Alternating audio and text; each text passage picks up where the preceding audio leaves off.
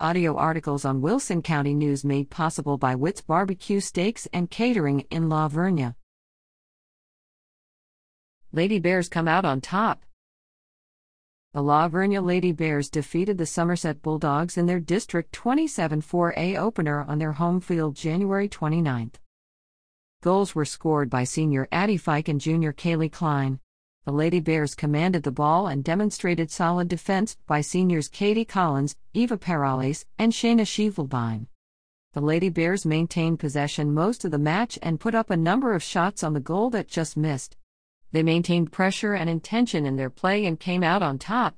The Lady Bears traveled to Pleasanton on February 2 for a highly anticipated district matchup.